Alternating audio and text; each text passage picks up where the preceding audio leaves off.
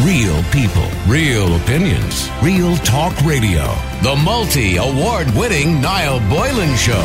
Classic hits.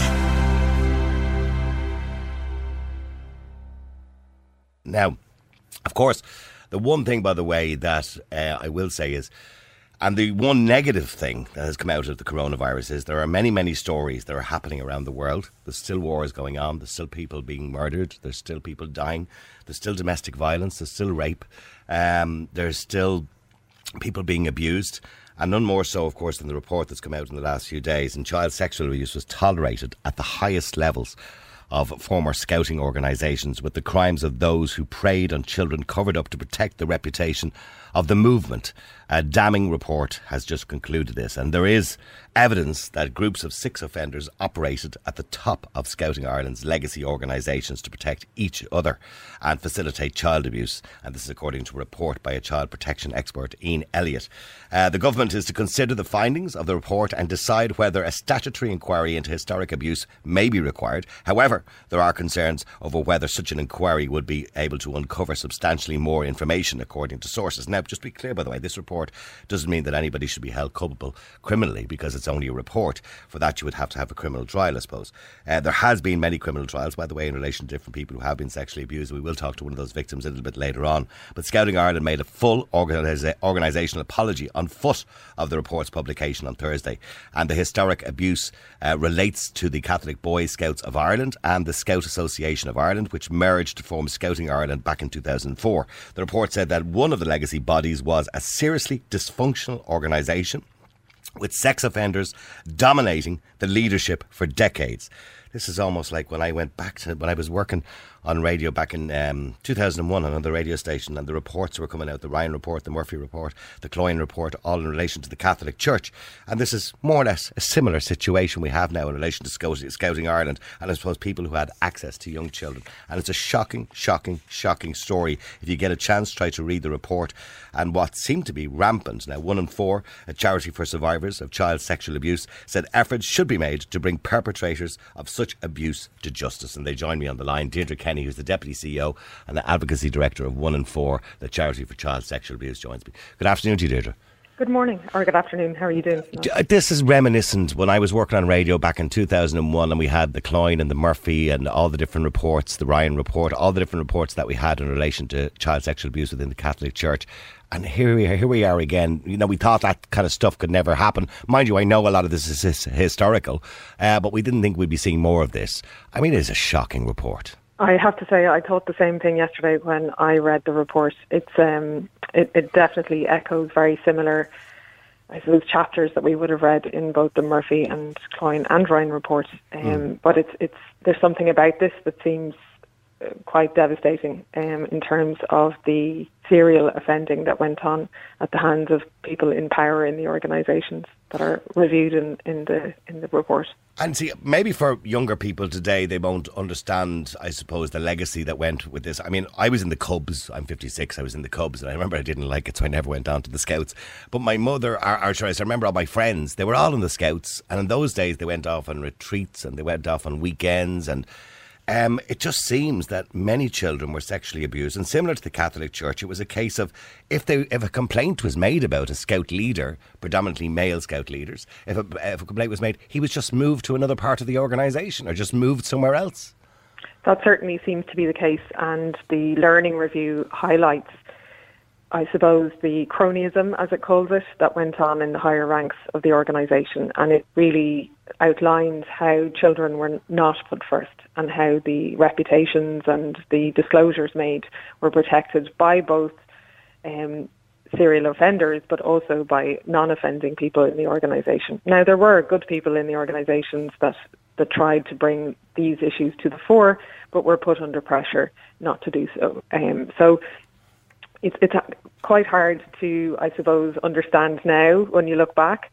But what we have to keep in mind is the hundreds of people who were impacted by this behaviour, and that the report being published yesterday will bring again to the fore their trauma. And I think it's really important that that's recognised.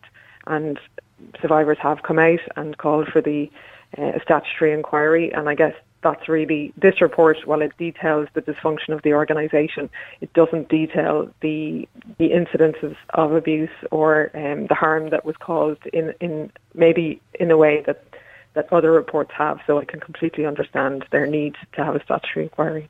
I mean, when I look back, at 56 years of age, when we talk about the Catholic Church, by the way, and we talk about Scouting Ireland now and these organisations, these legacy organisations that would have been involved in the Cubs and the Scouts and the Girl Guides and everything else, and all these other organisations that would have had a lot of access to children.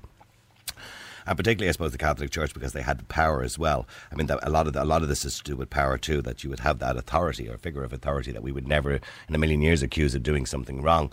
But there was always a sense, and I don't know, Deirdre, I don't want to ask your age, but there was always a sense in those days, back in the 70s, that everybody knew what was going on, but nobody ever said anything. And I find that almost even myself, that we knew as kids, oh, he's a bit dodgy, you know what I mean, oh, don't stand too close to him, and all that kind of stuff was said about people, but nobody ever really took it seriously. And I'm thinking now in 2020, I don't know why people didn't take that seriously. Now, some people did and made complaints, but as you rightly said, there was cronyism, and sure, people's an Asher, he wouldn't do that, or just stop, for God's sake, don't dare complain about him, he's a pillar of society. And these people were pillars of society. They were, and what made them pillars of society was the silence that was around them about their behaviour. And I think it's really important to acknowledge, it doesn't matter what organisation it is or what time frame we're talking about, sexual abuse in society generally, it propels shame and guilt on the part of the victim, which creates a silence. And there establishes that really, really innate power dynamic. And that gets spread throughout communities, throughout families. It's the same dynamic. If the work we do now is more with families than it's ever been. And it's a very similar dynamic. Where there's secrecy and shame and guilt, there will be silence.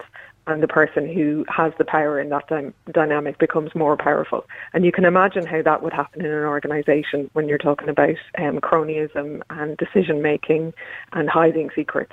It becomes absolutely endemic. And that seems to be what Ian Elliott certainly discovered in this situation. I mean, when we look at the figures, anywhere. By the way, 356 alleged victims, 275 perpetrators, which suggests some of the perpetrators were serial perpetrators, who primarily operated between the 1960s and 1990s. That's obviously as far as we go back. It probably goes back further than that. And those figures are a conservative guesstimate, I imagine, as well. A lot of those, there's probably a lot more who just haven't come forward. Exactly. And that's always going to be the case. And that's why I can really understand why other victims who have come forward would like to see a clearer picture of actually what happened. What I wonder, and Ian speaks about in his review, that a lot of the files were held by individuals, for instance, in their own homes, and he may not have had access to all the information. And I would suggest that information, all of that information, should be handed to the Gardaí to carry out a full investigation, especially if a statutory inquiry is not established, because that is key. And it's key for survivors to know that an independent, I suppose, statutory authority has had sight of this information and could fully explore it. And I would say the Gardaí are probably best placed to do that. Yeah, well, they're saying that if they did have an inquiry, that they don't know whether they would uncover any more information at all in relation to it. That obviously Ian Elliott has done such a good job in his own report in relation to this. Excellent. But of course, the report is just a report. There will be no criminal charges out of this report. It's just a report, unfortunately. And many of those cases, are you aware, Deirdre, that are still ongoing? Now, we'll be talking to one victim in a few minutes, but many of those cases are you aware of that are still ongoing, or how many people have actually gone behind bars? I know there have been some convictions, but I guess it's very difficult to put the pieces together in terms of the stories that Ian is talking about versus individuals who have been impacted by Scout leaders who've come forward and gone to the Guards. And that may not be possible to do that unless a statutory inquiry is established. I guess what is really important is that if there are survivors out there that need support, obviously it's important that they get professional, independent support. One of the things that had been established was a helpline by Scouting Ireland, and people have been encouraged to use that, which is fine and good. But I guess some people would see a conflict of interest there, and it would be important that survivors have a choice and know that there is other places that they can get that support. Like yourselves, for example. Exactly. Yes. And by the way, if there are people listening, I want to give out that number now. It's 01662 4070. That's 01662 4070 if you wanted to contact 114. It's a shocking story, and I'm sure it's not the last we're going to hear of it, Deirdre. I'm sure there's going to be a lot more will come out we'll hope next year. And you know what? It's pretty sad that it's come out at this time, and because I'm finding a lot of really, really important news, and this is really, really important news, is not getting the coverage that it should get, unfortunately, because of coronavirus and COVID-19. But it is important, I think, that we really talk about it. And I think hopefully when we're past all this, I think it's important we bring it back up again. And absolutely. make sure that it needs to be kept on the agenda for sure. And especially if the next government, I think that's one of the other issues in terms of a statutory inquiry, that they keep this on the agenda. Listen, thank you very much indeed, and I appreciate you coming on the air, Deirdre Kenny. Thank you. Bye. All right, by the way, that number, once again, if you do want to contact 114, you can, or you have been a victim, or you just want somebody to talk to in relation to, or you want to get advice, it's 01, it's a double number, 662 4070. Now, in relation to those, and as I mentioned already, the shocking story of 356 alleged victims and 275 perpetrators. One of those victims was a man called Paul O'Toole, and Paul joins me on the line. Paul, good afternoon to you. Good morning, how's it going? Or afternoon. Paul, how are you feeling since this report came out? I know it doesn't solve any problems, and in saying that, by the way, you were abused, obviously, and your abuser, David O'Brien, went to jail. He is in jail as we speak. But it doesn't solve the problem for you, because it doesn't make it go away. It's just a report as such. It's just what you knew already, I suppose. Yeah, I kind of question what was the point of the report, actually, because all it seems to do, and it states in its own writing there, that it's to look for problems that existed and move on from them. It's to make sure we don't make the same mistakes again, I suppose. That's the main reason for it, isn't it? So why tell anyone about it? Just go off and fix your stuff and be done with it, Don't bother making a big report. It doesn't make sense to me from my point of view as a victim. There's nothing in it for victims, I don't think, It says the intention is not to allocate blame to specific individuals, but to fully acknowledge mistakes. Yeah. Now, here's the word I have a problem with: the calling it a mistake. Mistakes that have been previously made. I said yesterday on a radio show that mistake is burning the toast, or taking a wrong turn in Wicklow when you're looking for somewhere, It's not ignoring an abuser, yeah.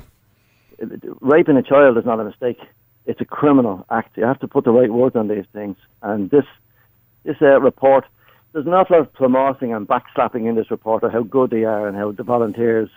If you see a crime happening, just because you're in the Scouts doesn't mean you're all of a sudden a hero because you volunteer some information.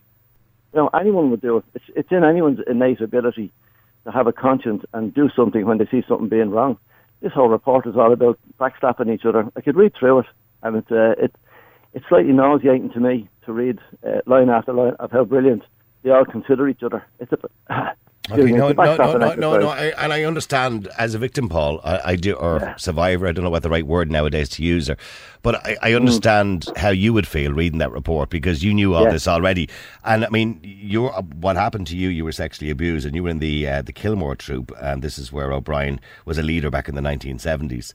And I suppose these people took advantage of the fact that parents trusted them with their children to take them off to kind of remote locations on camp or retreats or whatever it happened to be. Yeah. And I mean, there were complaints made about this guy, and yet he stayed in the organisation. He was only removed officially from the organisation in 2018. At that stage, he was in jail. Yeah, he was went to jail in 2015. 15th November 2015, David O'Brien did. And yet he was only removed officially from the organisation in 2018. That could be someone else you're thinking of there. Okay. Brian has been a vagabond and a street urchin for last good few years now. He's living in a wet shelter down on Benbow Street up to the time he went to prison. But there are people who was in the Scouts who were not convicted, but they were reported and who were in it up to like last year, the year before. RT Investigates done a big thing there. Philip Gallagher and Smith done a great report on it there last year, and they helped push this thing forward as well as other radio shows around the country, So, and why do you think they got away with it? I mean, what age would you have been when he started behaving the way he did towards you? What age were you at that stage? Well, I was born in 1963 and I joined in same age as me. Yeah, 4, and I was 11. And I was joining the Cobs, but I was on the verge of too old for the Cobs and just right the age to start Scouts. So I started Scouts as a very young boy. And I was 11, and I was about 12 when the abuse started. And I went on for about 2 years, on and off, on different camping trips. And did he, by the way, one of the traits of these types of individuals, I don't know if it happened in your case, was they tended to befriend the parents of the child they were abusing to gain trust. I mean, were these Scout leaders, were they friendly with your parents, or did your parents, were they... Now, this guy, I tell you, in my police statement, in the victim impact statement in court, I described how he groomed our whole neighbourhood. Like, he was considered, back in the day, people trusted each other back in the 60s. There was a great trust. Of course there was, No one locked their hall door. No one locked their car. Bikes were left out on the street. Yeah, neighbours looked after friends' children, all that kind of stuff. Yeah. We borrowed each other's bikes. Neighbours looked after each other's kids. Everybody watched out for each other. And our street was special that way. We lived down, our back street was Ardley. Yeah. Down in our town there. Yeah. And I know Abbey Road. And the what do you call it? Or maybe if you drive the whole street, just a sea of kids all summer. Yeah. And Dave O'Brien would walk onto that street, and his kids would rally up to him. It was like the Pied Piper. And parents loved him, and we loved him, and he was respected and trusted. And what he was doing was he was grooming his way through the whole neighbourhood. And the damage he done, I look at it like by the time he went to prison, it took 40 years to get justice for me. And he admitted to molesting and raping 60 kids.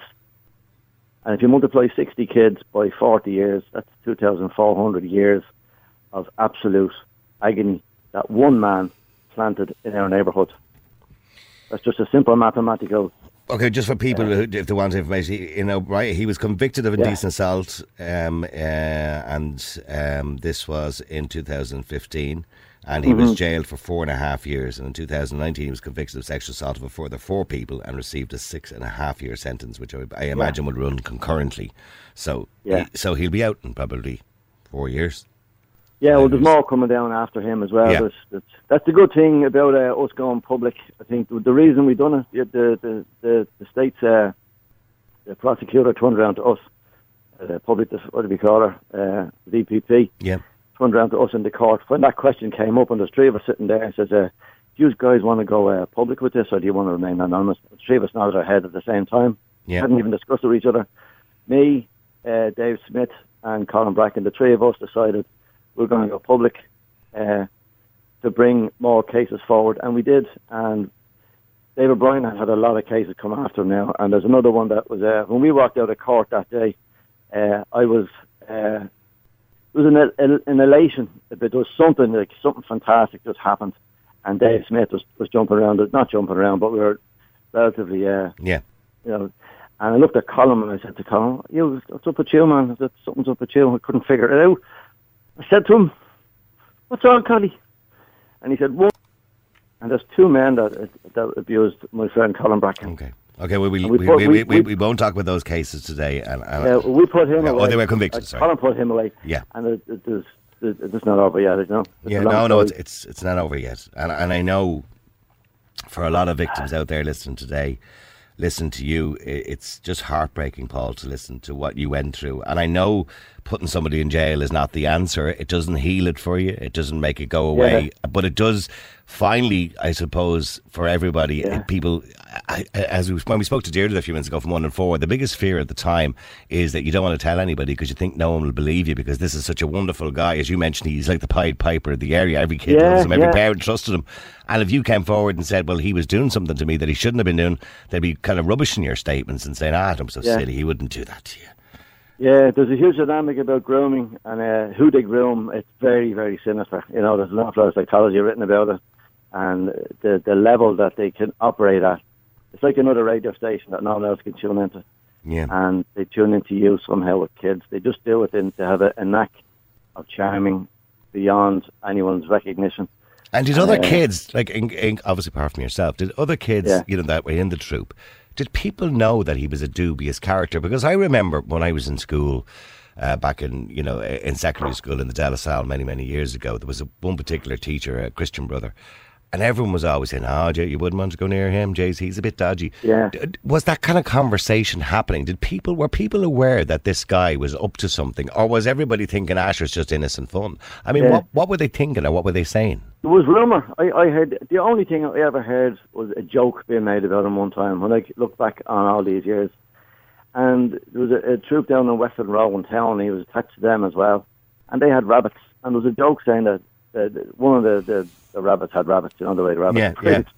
And there was a joke saying that Dave O'Brien was the father because he's basically having sex with the rabbits, Right, okay. And it was just a joke, fun, and it was just, so you wouldn't know if to take it seriously or not. But I know I did. And another fella who told that joke, and I've never confronted him on it because I wouldn't, you don't want to bring up, you don't know what's there. And when was the first time that you confronted this and that you went or decided, I need to talk to somebody about this, I need to go to the authorities? When was the first time you did that? Well, I didn't. The first time I went to the authorities was 1992, and I got sober by then. I had an awful time with alcohol and drugs. Yeah. And what do you call it? I've been off it now like 30 years. But in 1992, I went to the police for the first time. And the first time, my wife, we've known each other since we were kids. The first time she ever heard the whole story was in court. She was in tatters, You don't tell people. I didn't even tell my own wife what was going on. Because I imagine that abuse changed the direction of your life. I mean, it destroyed your life. There's not two horrible questions. I had a great therapist, Karen Wallace. She told me, she asked me a question one time, says, what would your life have been like if you hadn't met Dave O'Brien? And it took me about 6 weeks to even start putting words around that of intense therapy to come to thing. And then when I finally got through that one, the next big question was, would you change anything? If you could change it, would you change it? And they're two huge dynamic questions, in my therapy. That was years. And do you think, I mean, I'm sure it would have been, but I don't even think that I need to ask you that question, but do you think your life would have been terribly different if this hadn't have happened to you? Your life would have taken a completely different direction. I mean, do you feel like you've had your life robbed, basically? Well, you do. And do you know what? The funny thing, I'm glad you asked that question again because it brings me back to something I wanted to say you brought up earlier. When we were leaving, we went to RTE to do some news, and myself and Colin were coming back up the north side, and we were driving the road, and we were talking to each other. We're always bouncing off each other, saying, I say, you don't know what, Collie, but you've come a long way in the last year, and he'd say something. You're supporting each other, yeah. Yeah, we'd see it before. He'd see it in me before I'd see it in me, and likewise with him. But I was saying to him last night, I said, do you know what it feels like since we met in that courtroom that day? Because when I went to the court, I didn't know who I was going to meet. Yeah. I didn't know if Dave O'Brien had molested any other kids, or I was just the one. I was just bringing him on my own. And I meet Collie in there. That's our first. I hadn't seen Collie in probably 35 years. And there you are, sitting in court. Of course, we become fast friends now, And here we are driving up the road, and I said, you know what it's like? It's like for years you're on ground, and it's nothing but greasy, slippy shit under you, and you just can't get anywhere. Every time you get up off your knees, you fall again. And for 40 years, you're getting and trying to move, and you're walking, but you're getting nowhere. And it's like when the court case comes along, and someone throws a bit of sand onto that slippy surface. Just so you can get a grip back on your life again. And it says, I don't know where I am now, Collie. I don't know where I'm going, but I'm not there. There was a there, and I'm not there anymore. Now I'm here. And now I have some perspective. For the first time in 40 years, I have perspective because I've moved from where I was. Because when you're abused, you're stuck. What would you like to say to him, by the way? Have you spoken to David O'Brien since the allegations you made against him and the conviction and everything else? Have you spoken to him at all? Apart from the victim impact statement that you would have made. No. I went in 1992. I came back to Dublin, and I went and knocked on his door, and I'd done a few things while I was here on a small trip, and one was to go to meet him, and basically it was just I carried so much anger and pain, I just wanted to meet him and dump it on him. So I did. I just said it was, I had nothing to do. The only part I played in that whole thing is that I was there. I had no other part in it. Yeah. Because I blame myself. Was I just too pretty? Was I too good looking? Or was I too demure? Was I sensual? in a way that I shouldn't have been. Like, I was But you blaming were a myself. child. But you were a child. I know, but, 12-year-old kid. I knew nothing about sex. Completely innocent. And yeah, as an adult, I'd look back on that child and say, was he too provocative to this man? Is that why it happened? It's a self-blame. It's a cycle that has to be broken through therapy and through help, and also broken any way you can break it. But, And just finally, Paul, if you could say something to him now, because obviously now he's been through the trial, he's gone to jail, maybe he's reflected a little bit on what he's done. I don't know whether he's remorseful about it. Was he asked to make a statement at the end of the case, by the way? Did he seem remorseful at all? No, I think he's probably drugged out of it. He's on probably all sorts of, what would you call it? Sedated drugs. Sedated. He looked Okay. sedated, yeah. Okay. And if you could say if you could say something to him now that he's been through all this and maybe has some sort of recognition as to what he's done to yourself and to Collie, as you call him, and Mr. Bracken and many other victims who are probably going to come forward in the future, what would you say to him? I don't know. I think I'd like to get him in. Half of me wants to kill him. I'd love to be like, just give me a baseball bat in a room in 5 minutes. Or maybe give me a room that's an for 3 emotional weeks reaction and that I'd everybody kill him would have, slowly. of course, yeah. But Yeah. I wouldn't do that. But if I was going to talk to him, I don't know, maybe I'd want him to speak to me first and see. I'd probably want to know why. Was it worth it? For the moments, which all the way, I'm very practical, I think, sometimes, when I talk about like you multiply 60 kids, multiplied by 40 years, it's 2,400 years of agony that one man dropped on our neighbourhood. Another number is, for the moments of pleasure that he got, which there were moments, he put them into seconds, or maybe a minute or two at a time, that he got out of it. The terror for me lasted longer because it would have been like a half an hour or a couple of hours in the woods with him. But so my terror was a couple of hours, but his pleasure was minimalistic. It was seconds and minutes, half a dozen times with me. And for that pleasure, he destroyed what was left of my life from time I was 11 up to almost the present day. And I would want to know, was it worth it? For those few seconds of pleasure, was it worth destroying your life? And he did destroy your life. Yeah. Well, I fought hard to get it back, and it's back, but it's they're the questions. They're kind of mathematical questions. They're not psychological. I know. But the other side of it is, I have to forgive him. I have to find forgiveness for him. Not for him. I find forgiveness for him, for me, because I can't live with the anger. The anger would do me in. He's in jail now, and he's nearly 70, and hopefully he'll spend a lot more years in there too. He won't get out, yeah. But I would hopefully. like to say to other fellas, and if they're there, don't lose hope. He said, if this report is bringing you down, that's what I was thinking about this morning or morning. If you see this report and there's nothing in it for you, that's okay. Because we're in the process now of getting, I'm not going to sit on this, spend the rest of it. If another 40 years to fight to get a review into Scouting Ireland, a proper review, which this is, to me, it's an improper review. It has no teeth. He was hired by Scouting Ireland to come in and do a job, and he's done it. And even in it, he describes he includes himself. He's not isolating himself from the organisation. He's using the word we. The wording is unbelievable in it. I won't go into too much detail. Okay. But if there's victims out there, come forward. I'd like them to know that the war's not over. It's I see. You know what? I think this is only the tip of the iceberg. It's just like at the very start when the first reports come out about the Catholic Church. This is like the tip of the iceberg. I mean, this report is now going to encourage, and your interview today, and we spoke to 1 and 4 a few minutes ago, and we will talk about it again. I think it's going to encourage more people to think about what happened to them and the experience that you had, Paul. Maybe they had similar experiences, and now they'll come forward. And of course, this guy was quite prolific, obviously. But I mean, when you look at the figures, and these are just guessing figures at the moment, you know what I mean? 356 victims and 275 perpetrators, which means some of those were serial perpetrators. Clearly, I mean, there was a lot going on that should have been Dave O'Brien done 60 kids, Yeah, just absolutely. one. Yeah. And the few more that we do know of done multiple. I'm not talking about 2 or 3. I'm talking about in tens and dozens, Well, listen, Paul, thank you very much indeed for coming on the air No, and sharing your story. you're a gentleman. Thanks a million for having us on. Really appreciate it. No problem. And Paul, I'm sure we'll talk to you again. I'd like to talk to you again. All Absolutely. Love to, yeah. Okay. You Thank get you a very coffee much. one time. All right, okay. No problem at all. All right, Paul. Thank See you. you. Thanks very much Bye-bye. indeed. There you go. There's Paul O'Toole, who is the victim of David O'Brien, who is now languishing in jail, nearly 70 years of age, and hopefully he's a few more cases to come before he gets out of jail. Hopefully he'll spend the rest of his life there and never see the light of day again. What a shocking, shocking story. Maybe you've been in that position. If you want to come forward, remember we did give you the number already for 1 and 4 as well. You can come forward and talk to them as well. 662 4070, or indeed you can go to An Garda Síochána if you want to make an allegation against anybody.